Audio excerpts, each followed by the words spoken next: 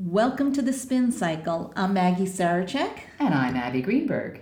And together we are the Anxiety Sisters.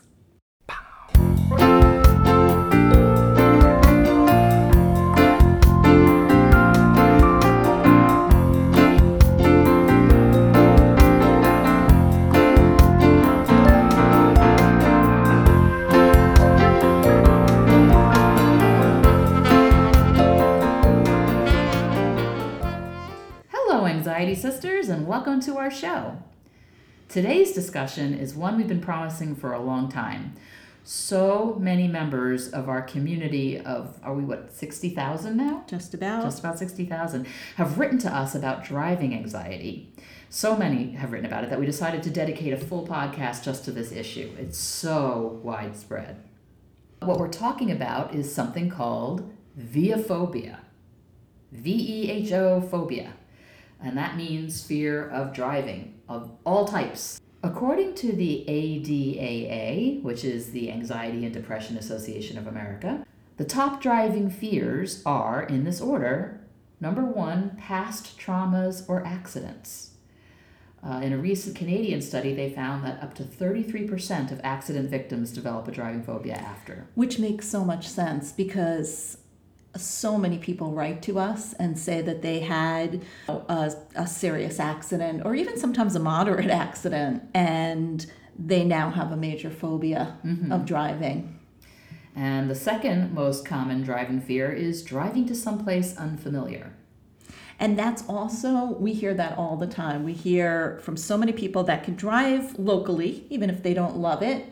But the idea of going someplace that they don't know, that's a little further away, becomes really, really frightening for them. Yeah, they think, what if I get lost? What if I run out of gas? What if my cell phone doesn't work? What if no one can come help me? Yeah. Or, if I have an anxiety attack and I'm far away. Right. It's just scary for many different reasons. And speaking of anxiety attacks, that's the third top driving fear, is actually having an anxiety or panic attack while driving or while in traffic. And since I've had that, I can tell you it's not that much fun.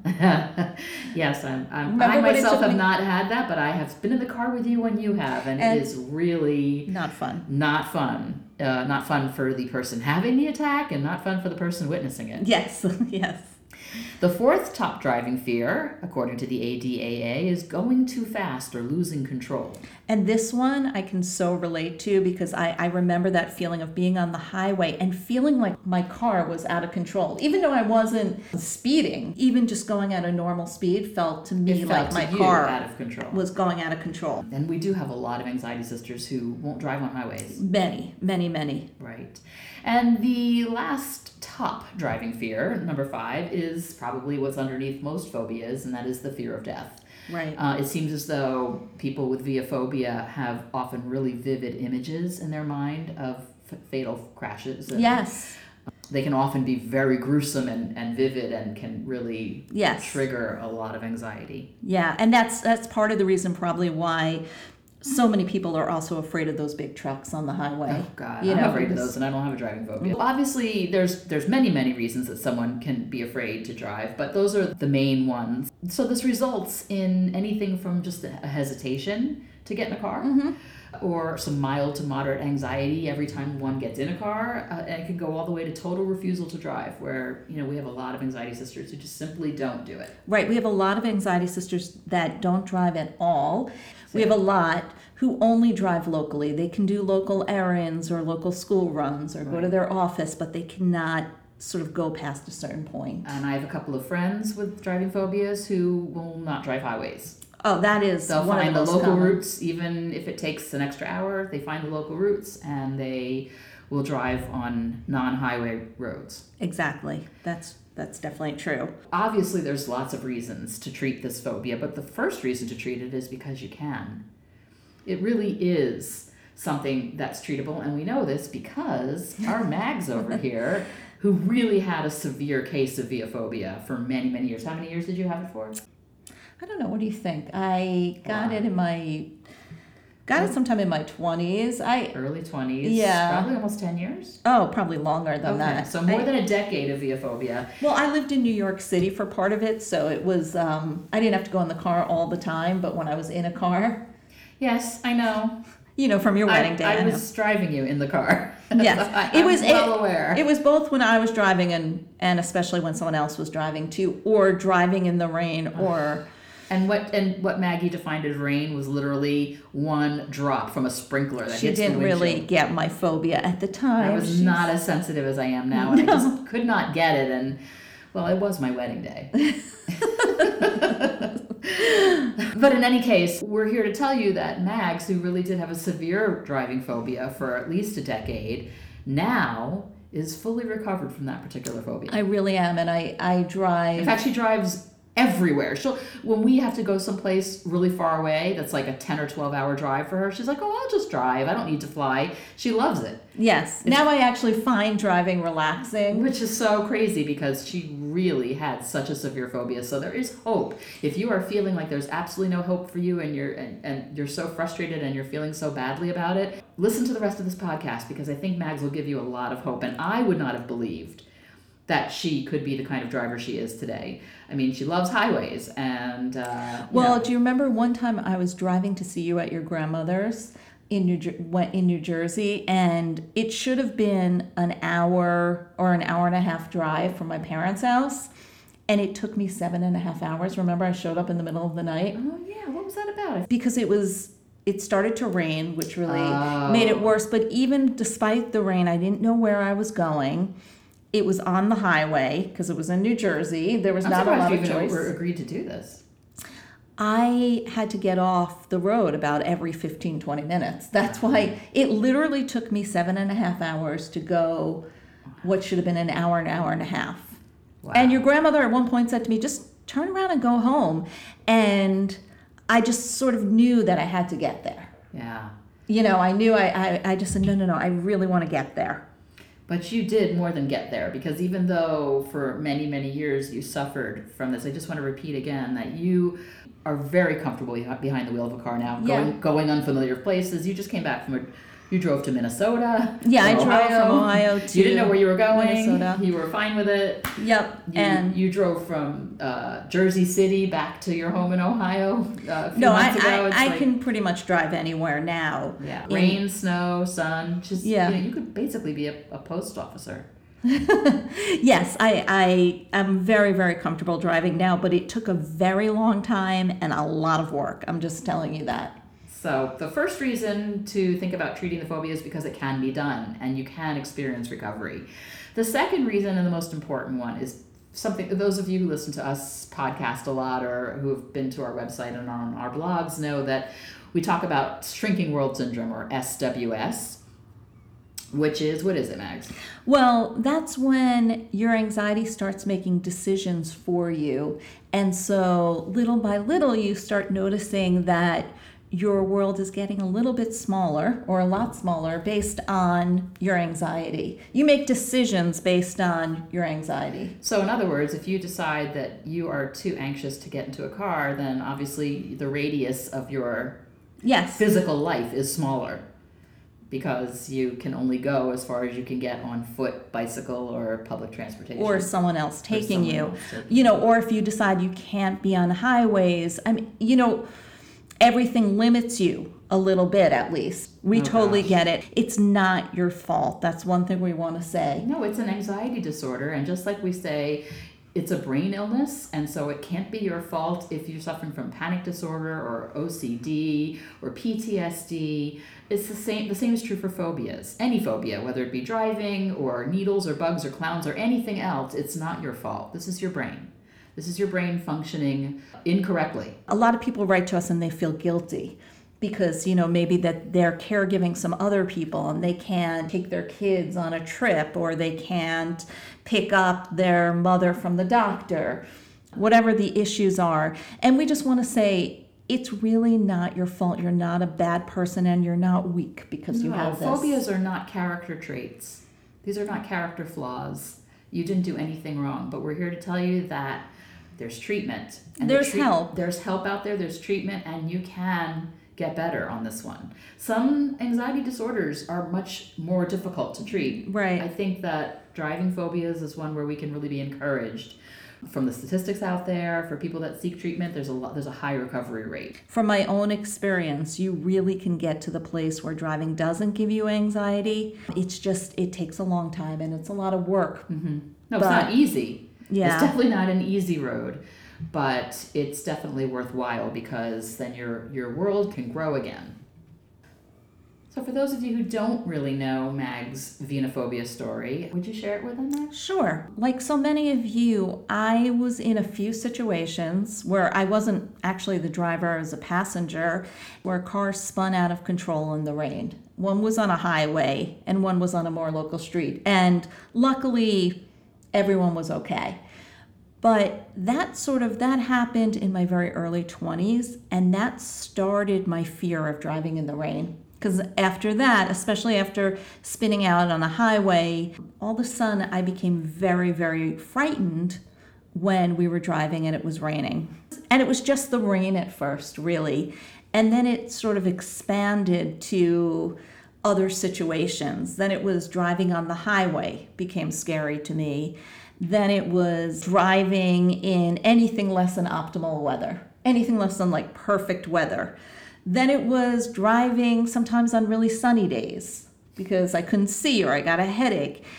It just sort of kept getting larger, this phobia. And I definitely, a lot of you say you're okay when you're driving and have a phobia when someone else is driving. And I definitely understand that too, because it wasn't any better as passenger or whether I was driving. It actually didn't make that much of a difference. So it was like many phobias, it kind of starts small and then begins to get bigger and bigger. And like I said, I was living in New York City at the time, so on a daily basis, I did not need my car. But a lot of times I would be out of the city, or we'd be visiting relatives, or I'd want to go see someone outside the city. And, all of a sudden I realized that it was becoming more and more difficult for me to do that. I was starting to think about do I really want to go visit Abby or my mother or, another friend, or my husband wants to go away for the weekend. Do I really want to go away for the weekend? Because I'll have to be in the car, and what if the weather isn't good? Well, in all fairness, if Paul's driving, I really don't want to go for the weekend either. So I was in all these different situations where I really wasn't sure whether it was worth doing something because it meant being in a car. So you had SWS. So I really started to have SWS. I mean, all of a sudden my phobias were spreading to other areas too, but that's for another show. But even just in terms of driving, I really started to have SWS. What made you decide to get help? I think what made me decide to get help was, first of all, I was in a state of starting to get other phobias too. So I think what made me decide to get help was I was away for a weekend in the Berkshires with my mom and my husband. And, we were having a nice weekend, and it was rainy though. It was like a rainy weekend, and we were driving home, and I literally, that drive home, I white knuckled it the entire way. To the point where we got home, it's like a 3-hour drive. We get home and the only thing I could do is get into bed for the rest of the day after a 3-hour drive. I just thought I can't go back into a car. What made me finally get help was, this is kind of a famous story I tell. I was on my way to my friend Wendy's black tie wedding in Boston. A friend I liked quite a bit, and this was this big wedding she was having, and my husband and I rented a car for it because we were in New York City, we didn't own a car. We rented this beautiful car and decided to drive to Boston, and I thought I had the stomach flu. I was sort of white knuckling it in the car and nauseous and sick to my stomach. My husband was driving. We kept having to stop. We might have stopped in the first hour about 3 or 4 times because I was so sick. Finally, I just said, I guess I'm getting sick. We got to turn around and go home. I can't go the rest of the way. You didn't know it was your phobia. I knew it and I didn't know it, I guess. Mm-hmm. It didn't feel real that it could be a phobia. Causing all those physical symptoms. Yes, yeah. this must be a stomach flu, even though this wasn't the first time I've had it. So we literally decided at some point, it was crazy, we just decided to turn around the car. Within 5 minutes of turning around the car, I started to be a little bit better. Like just the thought that we were fairly close to the city, because remember, we kept stopping. Right. So the idea that you were going home. The idea that I was going home and that probably if we didn't stop, we could be home in a half an hour. We've been in the car for like an hour and a half, but we really were just in Westchester. We could be home in a half an hour. I was completely fine by the time we got home. But of course not willing to get back in the car. But not willing to get back in the car, and I missed that wedding. And we're not friends with Wendy anymore. I'm not friends with Wendy anymore. She was not too thrilled with me because she was kind of saying to me, well, like, are you in the hospital? Do you have a fever? Yeah, well, a lot of people who don't suffer from anxiety disorders don't understand. Yeah. And there was an example of a friendship that was lost because of that. Yeah, and I think at the time, I didn't quite understand either, which is really hard. Now, I can't say that was the moment I decided to get help, because this lasted for a long time after that. But that was definitely something that stayed with me. The exhaustion. No, I remember you saying to me on the phone, I can't believe I can't go to a wedding. I can't believe I can't get to my friend's wedding. Right, and it wasn't the last time I couldn't get someplace at all, someplace important to me. So I don't actually know if I had a day where I was like, I'm going to get help. But your world was starting to my shrink. world and you was were shrinking it. a lot. Yeah. So then let's talk about how you got help. What kinds of treatment and tools did you use to get help? Well, this is what worked for me, and there's a lot of different treatments we're going to talk about. But well, start with telling everybody what worked for you, and then we'll go through them. Okay, that's fair enough. Okay, so what I did was I was already in therapy, believe it or not. So I was in weekly therapy for many years and had a wonderful therapist who helped me in many ways. But I needed more targeted help with this phobia issue. I was telling my GP about some of my phobias and how terrible I was feeling, particularly about the driving phobia. And she sent me to a psychiatrist that specialized in anxiety disorders. He was a behavioral therapist. So he wasn't, I know a lot of people have heard of cognitive behavioral therapy, which is sort of changing how you think about something to change your behavior. This guy actually wasn't a cognitive behavioral therapist. He was a behavioral therapist, so with phobias, he was just focused on the behavior. Okay.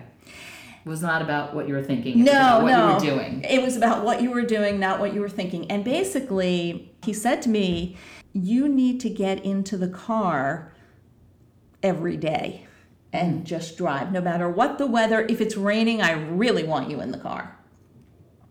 I couldn't really do that, honestly, with my life. I'm just telling you the truth. But I tried to most days get in the car. And his theory was you have to do it for an hour. Were you on any kind of medication? Well, here was the thing is when I started with him, he put me on medication. I hadn't been before. So he put me on an SSRI, on Zoloft. Right, which we've talked to many times. It's your typical antidepressant like Prozac. You take it every day. I also, at the time, was on Xanax, which is a benzodiazepine, and you take that as needed. And what I found was, since it made me it could make me a tiny bit tired or less alert, I would take very, very small amounts. But on the days I was going to drive, I would take tiny amounts, maybe like a quarter of a pill, but I'd take it throughout the day. What I was trying to do was keep my system, this I learned from a social work professor, was to keep my system calm. Mm-hmm. Rather than take one full pill. Very tiny little bit, just enough to take the edge off and keep it going. Right. Sometimes I wouldn't even feel the tiny bit, but I didn't want to be too tired or too out of it to drive. Correct. So I was trying to keep my body calm during the day and then be able to go and drive. And he had me start, he sort of didn't wait till the medication kicked in. He had me start immediately because his feeling was if you could do an hour, you could sort of get through a panic attack. Right. Now, as a listener, I'm thinking to myself, an hour if I am afraid to get in a car, an hour sounds like a really, really long time. Could you start Yes. with So 15 minutes or 10 I minutes? did not start with an hour, even though he wanted me to. Because I'm thinking to myself, if I have a phobia, just doing it for an hour feels like That's more than I could even handle. Right. So I started doing it sometimes for 10 minutes, just because for me to pull out of the driveway in New York City took me 10 minutes. But and I started only on streets that I would feel fairly comfortable on. Streets you go very, very slowly on for me. Neighborhood streets, and sometimes it would be 10 minutes. And then I'd go back in. That's what I could do that day. And it was very slowly that I started to build up. Okay. And it seems like if you're in a car for 10 or 15 minutes, it wouldn't be enough time to develop a full-blown anxiety attack, whereas an hour you might... Could do it. You could get there? I could get there. I could actually get there, but what I did for a while, I built up to an hour, but I did it on local streets where I wasn't as afraid, because you couldn't go very fast. Right. So even if I had to drive like sort of around the block, that's what I would do. Okay. And I built up to an hour just doing that. And then when I was there, I sort of moved out from that space to maybe doing it in the rain. Same thing, but in the rain, and it was a slow build-up. So let's say, how long did that process take from the first day of 15 minutes to when you could take a half an hour, 45-minute drive and not have severe anxiety? Well, no, that's the wrong question. Okay, tell me the right question. Okay, the right question is how long did it take me to be able to drive for about an hour, forget not having the severe anxiety. Okay, but to be able to do it. To be able to do it with severe anxiety was probably 5 or 6 months. Okay, so it's a long process. It was a long process, and like I said, by this time I had some medication in me, but I still had a lot of anxiety, and particularly in places that would trigger me, like the rain or on a highway. Got it. But I kept working on it even when I could do it. But there was a difference between how you felt even when you were having your anxiety in the car at that point versus, let's say, on the way to Wendy's wedding. Well, in other words, on the way to Wendy's wedding, you were sick. You were physically ill. You had to go back home because you were not functioning. You were physically ill. Right. Enough anxiety is decreased so that you can actually do it without being sick. I could do it without being sick, but with extreme anxiety. Fair enough. I have to say. I kept sort of pushing myself forward with the driving, but the extreme anxiety lasted, I would say, for several years. Okay. So I'm just being honest here that it wasn't like a quick fix in any way. Right. And but the violent stomach issues where you had to pull over, you got some relief from that in the first 6 months. I would say in the first 6 months I got relief from that. Okay. That's encouraging for our listeners to know that, of course, it's baby steps, and of course you're not going to go from having, a severe driving phobia to being able to just get in the car and drive. Right. But that it definitely was less. It was, so all of a sudden driving became doable. So I started being able to do it more. And then the phobia would only be really, really bad if it rained. Got it. Or on a highway. Which were really the only times I ever drove with you. Yes.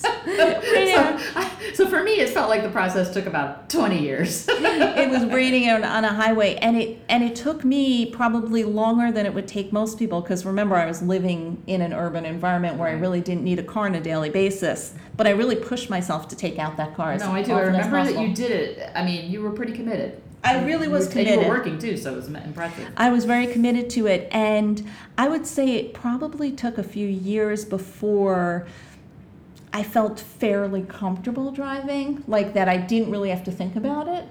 Okay. But that's actually not bad. Only a few years. I mean, especially if you're looking at the rest of your life then. Exactly. Being able to get places. Exactly. And then one day I was driving and it was raining out, and I realized like I wasn't having any kind of panic attack, or my heart wasn't even racing fast. I didn't even notice. Right. It was just raining, and I was like, okay, it's raining. Right. But that was a lot of days of driving, being uncomfortable. Okay. So let's for our audience, let's go over some of the popular treatments and tools, the most widely used and the most successful treatments And tools, we're talking now about something called exposure therapy. Right. Which is when you expose yourself to whatever it is that you're afraid of in small increments of time, increasingly building up to more and more exposure, correct? Right. And exposure therapy can be done with or without medication. It's a lot harder without medication. I was going to say, for my fear with flying, I did exposure therapy as well, and I had to have medication. Yes. I could not have done it without medication. Right. I stopped using the medication once I... Yes, you were fine. You're fine now I'm a fine flyer, but back then, there were 2 years of exposure therapy for me with fear of flying where I absolutely had to take medication every flight. Right. Now, I was actually talking to a therapist recently who does exposure therapy and is working on it with a few different people. And she said she can do it with people who can't take medication for one reason or another. It's just much slower and much more difficult. Right. I'm sure you have to start really, really small. Right. Very baby steps. Right. So there's exposure therapy and medication. There's also cognitive behavioral therapy, which will do some of the exposure therapy, but they will also focus on sort of how you talk to yourself and what your thoughts are. How you think about driving. How you think about driving, and they'll challenge some of your thinking that may not be so realistic or maybe more catastrophic thinking. Right. And help you reframe it in addition to the behavioral therapy. And there's hypnosis. I have a neighbor who just finished about 3 months of hypnosis to get over her driving phobia. She's doing so much better. I mean, she's still anxious, but she is doing so much better. She said the hypnosis was life-saving. Sometimes people who've been in very serious accidents go to EMDR, which is eye movement desensitization and reprocessing therapy. EMDR, much easier to say. Right, and it's usually it's a fairly short-term therapy, especially if it's for one trauma, like an accident. And in this therapy, kind of what they're trying to do through sometimes eye movements or sounds is to help things that kind of are buried in your unconscious be able to be brought into words, into your conscious. They've had good results, particularly when someone's had like one big trauma. Okay. To help them. So that's an idea. What about things that that I've used for my panic disorder, like biofeedback, tapping, acupuncture, diaphragmatic breathing, all those different ways of lowering arousal and managing your symptoms, like your breath and your heart rate? I absolutely think those can be incredibly helpful, because what you're trying to do is you're trying to keep your whole stress level down. You're trying to keep what we call your arousal level down. So those are all tools where you can learn to do it Absolutely. yourself. I think I'm a huge biofeedback fan. Yeah. It worked really well for me with panic disorder, and very quickly too. I mean, I think I only did 5 sessions of biofeedback, and then I was able to do it on my own. And it's not too expensive. There's actually even biofeedback now you can buy for your own computer. Yes. And you can do it online. I mean, there's lots of inexpensive ways to do it now. For me, that would be a go-to for me, because it was so successful in terms of helping me to, like, if I had a driving phobia, the way I would have used the biofeedback is I would have sat in the seat of the car with the car off, and then I would have done the exercises I had learned in biofeedback so that my heart rate was lowered and my respiration was gentle and deep. Right. And I was feeling in the most relaxed state that I possibly could before I attempted what would make me so anxious. Absolutely. Hypnosis is, that you mentioned before, is another thing that they really teach you to do it yourself, so that you can do it as sort of a relaxation technique, tapping.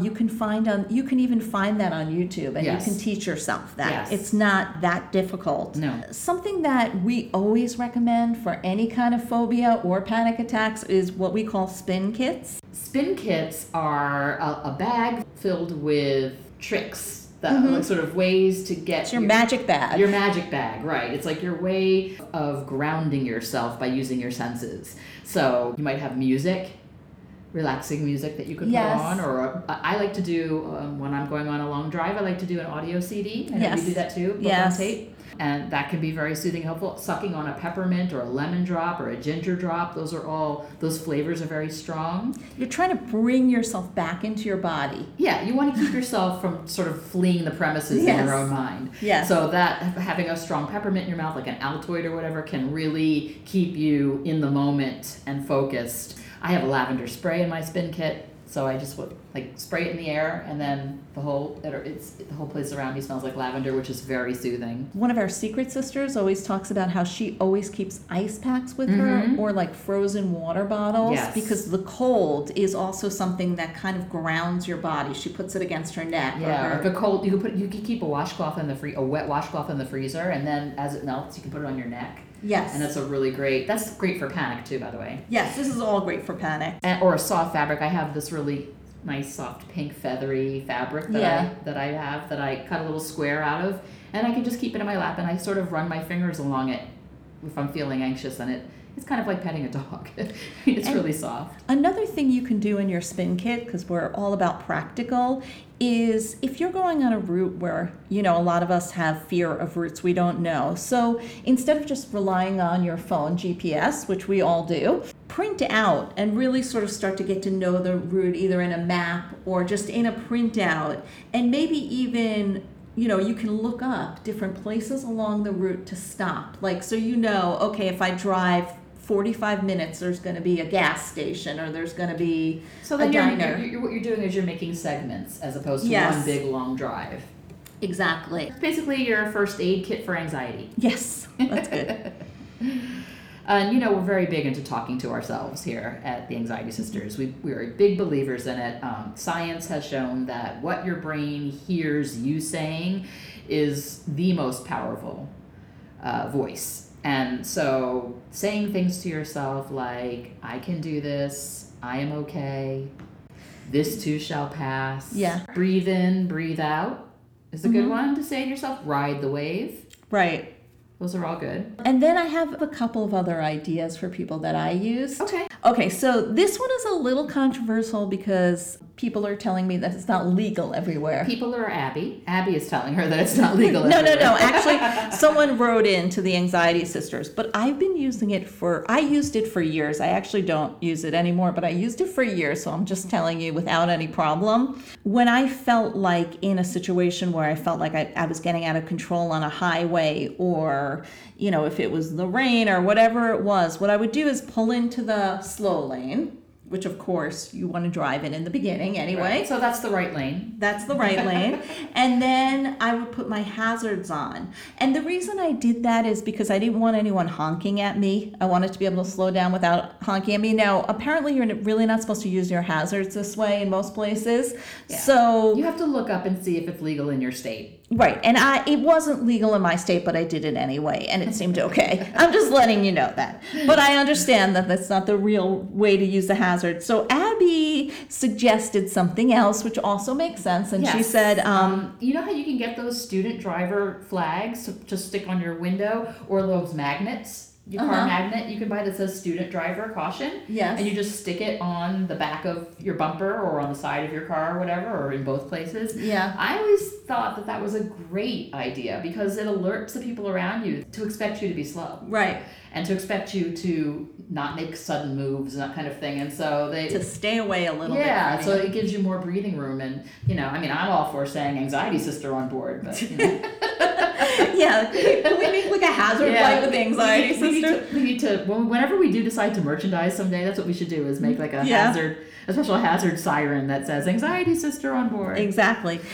So hazard lights in those first few years really helped me a lot, whether they are legal or not. I'm just saying. Okay, we're with you. We're all about breaking the law here. Yeah. Because honestly, when I can't tell you how many Anxiety Sisters I have counseled to take off their seatbelt during panic attacks in the car, because that restraining. And of course, she always counseled that. And then my husband one day wasn't feeling well and he was sitting in the passenger seat, not even in the driver's seat, and he wasn't feeling well. He was on a work trip, and he took off his seatbelt, and they were stopped, and he got a ticket for it. Okay, but my feeling is I'd rather get a ticket than feel like I'm going to die. Of course. Well, we hope that we have given you some really useful information about driving phobias or viaphobia. I know, Mads, you wanted to just say a quick thing about bridges and tunnels, because we get a lot of people write into us or email us. So for bridges, often, not always, people also are people who have fears of heights. So it makes sense that a bridge would be really difficult for I guess you. claustrophobia for a tunnel then. And yes, for a tunnel, it's claustrophobia. With bridges, sometimes like the George Washington Bridge in New Jersey, Oh gosh. you can actually, if you call ahead, they actually will have someone get in your car with you and drive you across the bridge, believe it or not. Really? Yep.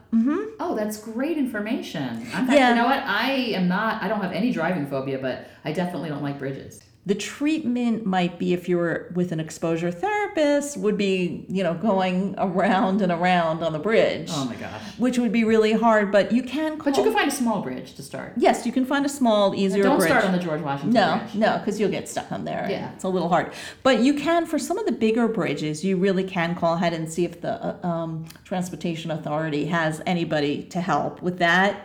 Tunnels aren't easy for people, especially people with claustrophobia. So have your spin kit with you. Yeah. Have your spin kit with you. You can do it. Yeah. Luckily, there's not that many Right. tunnels outside of the New York Right. area. Yeah, unless you live in a really mountainous region too. They tend to have a like lot of the those Denver tunnels. Tunnel. Yeah. Was that the Loveland Yeah. Tunnel? Yep. Yeah. True dat. Yep. And so one day, we always say, one day we're either going to have a driving group or driving course or something. We're going to do that at some point because it's unbelievable how many Anxiety Sisters respond to anytime we bring up driving phobias. You're definitely not alone in this phobia, and we know how difficult it is. And we're cheering for you. If there's anything that we can do to help, please email us or Facebook us, and we will do our best to point you toward resources that will be helpful to you. I think that's it for our show. Yeah. You can find us on Facebook, on Instagram, on Twitter, and on our website at www.anxietysisters.com. As always, if you have feedback, especially compliments, questions, ideas, please email us. And if you are enjoying the podcast, we would so appreciate your leaving us a review on either SoundCloud or iTunes so we can get the word out to even more Anxiety Sisters.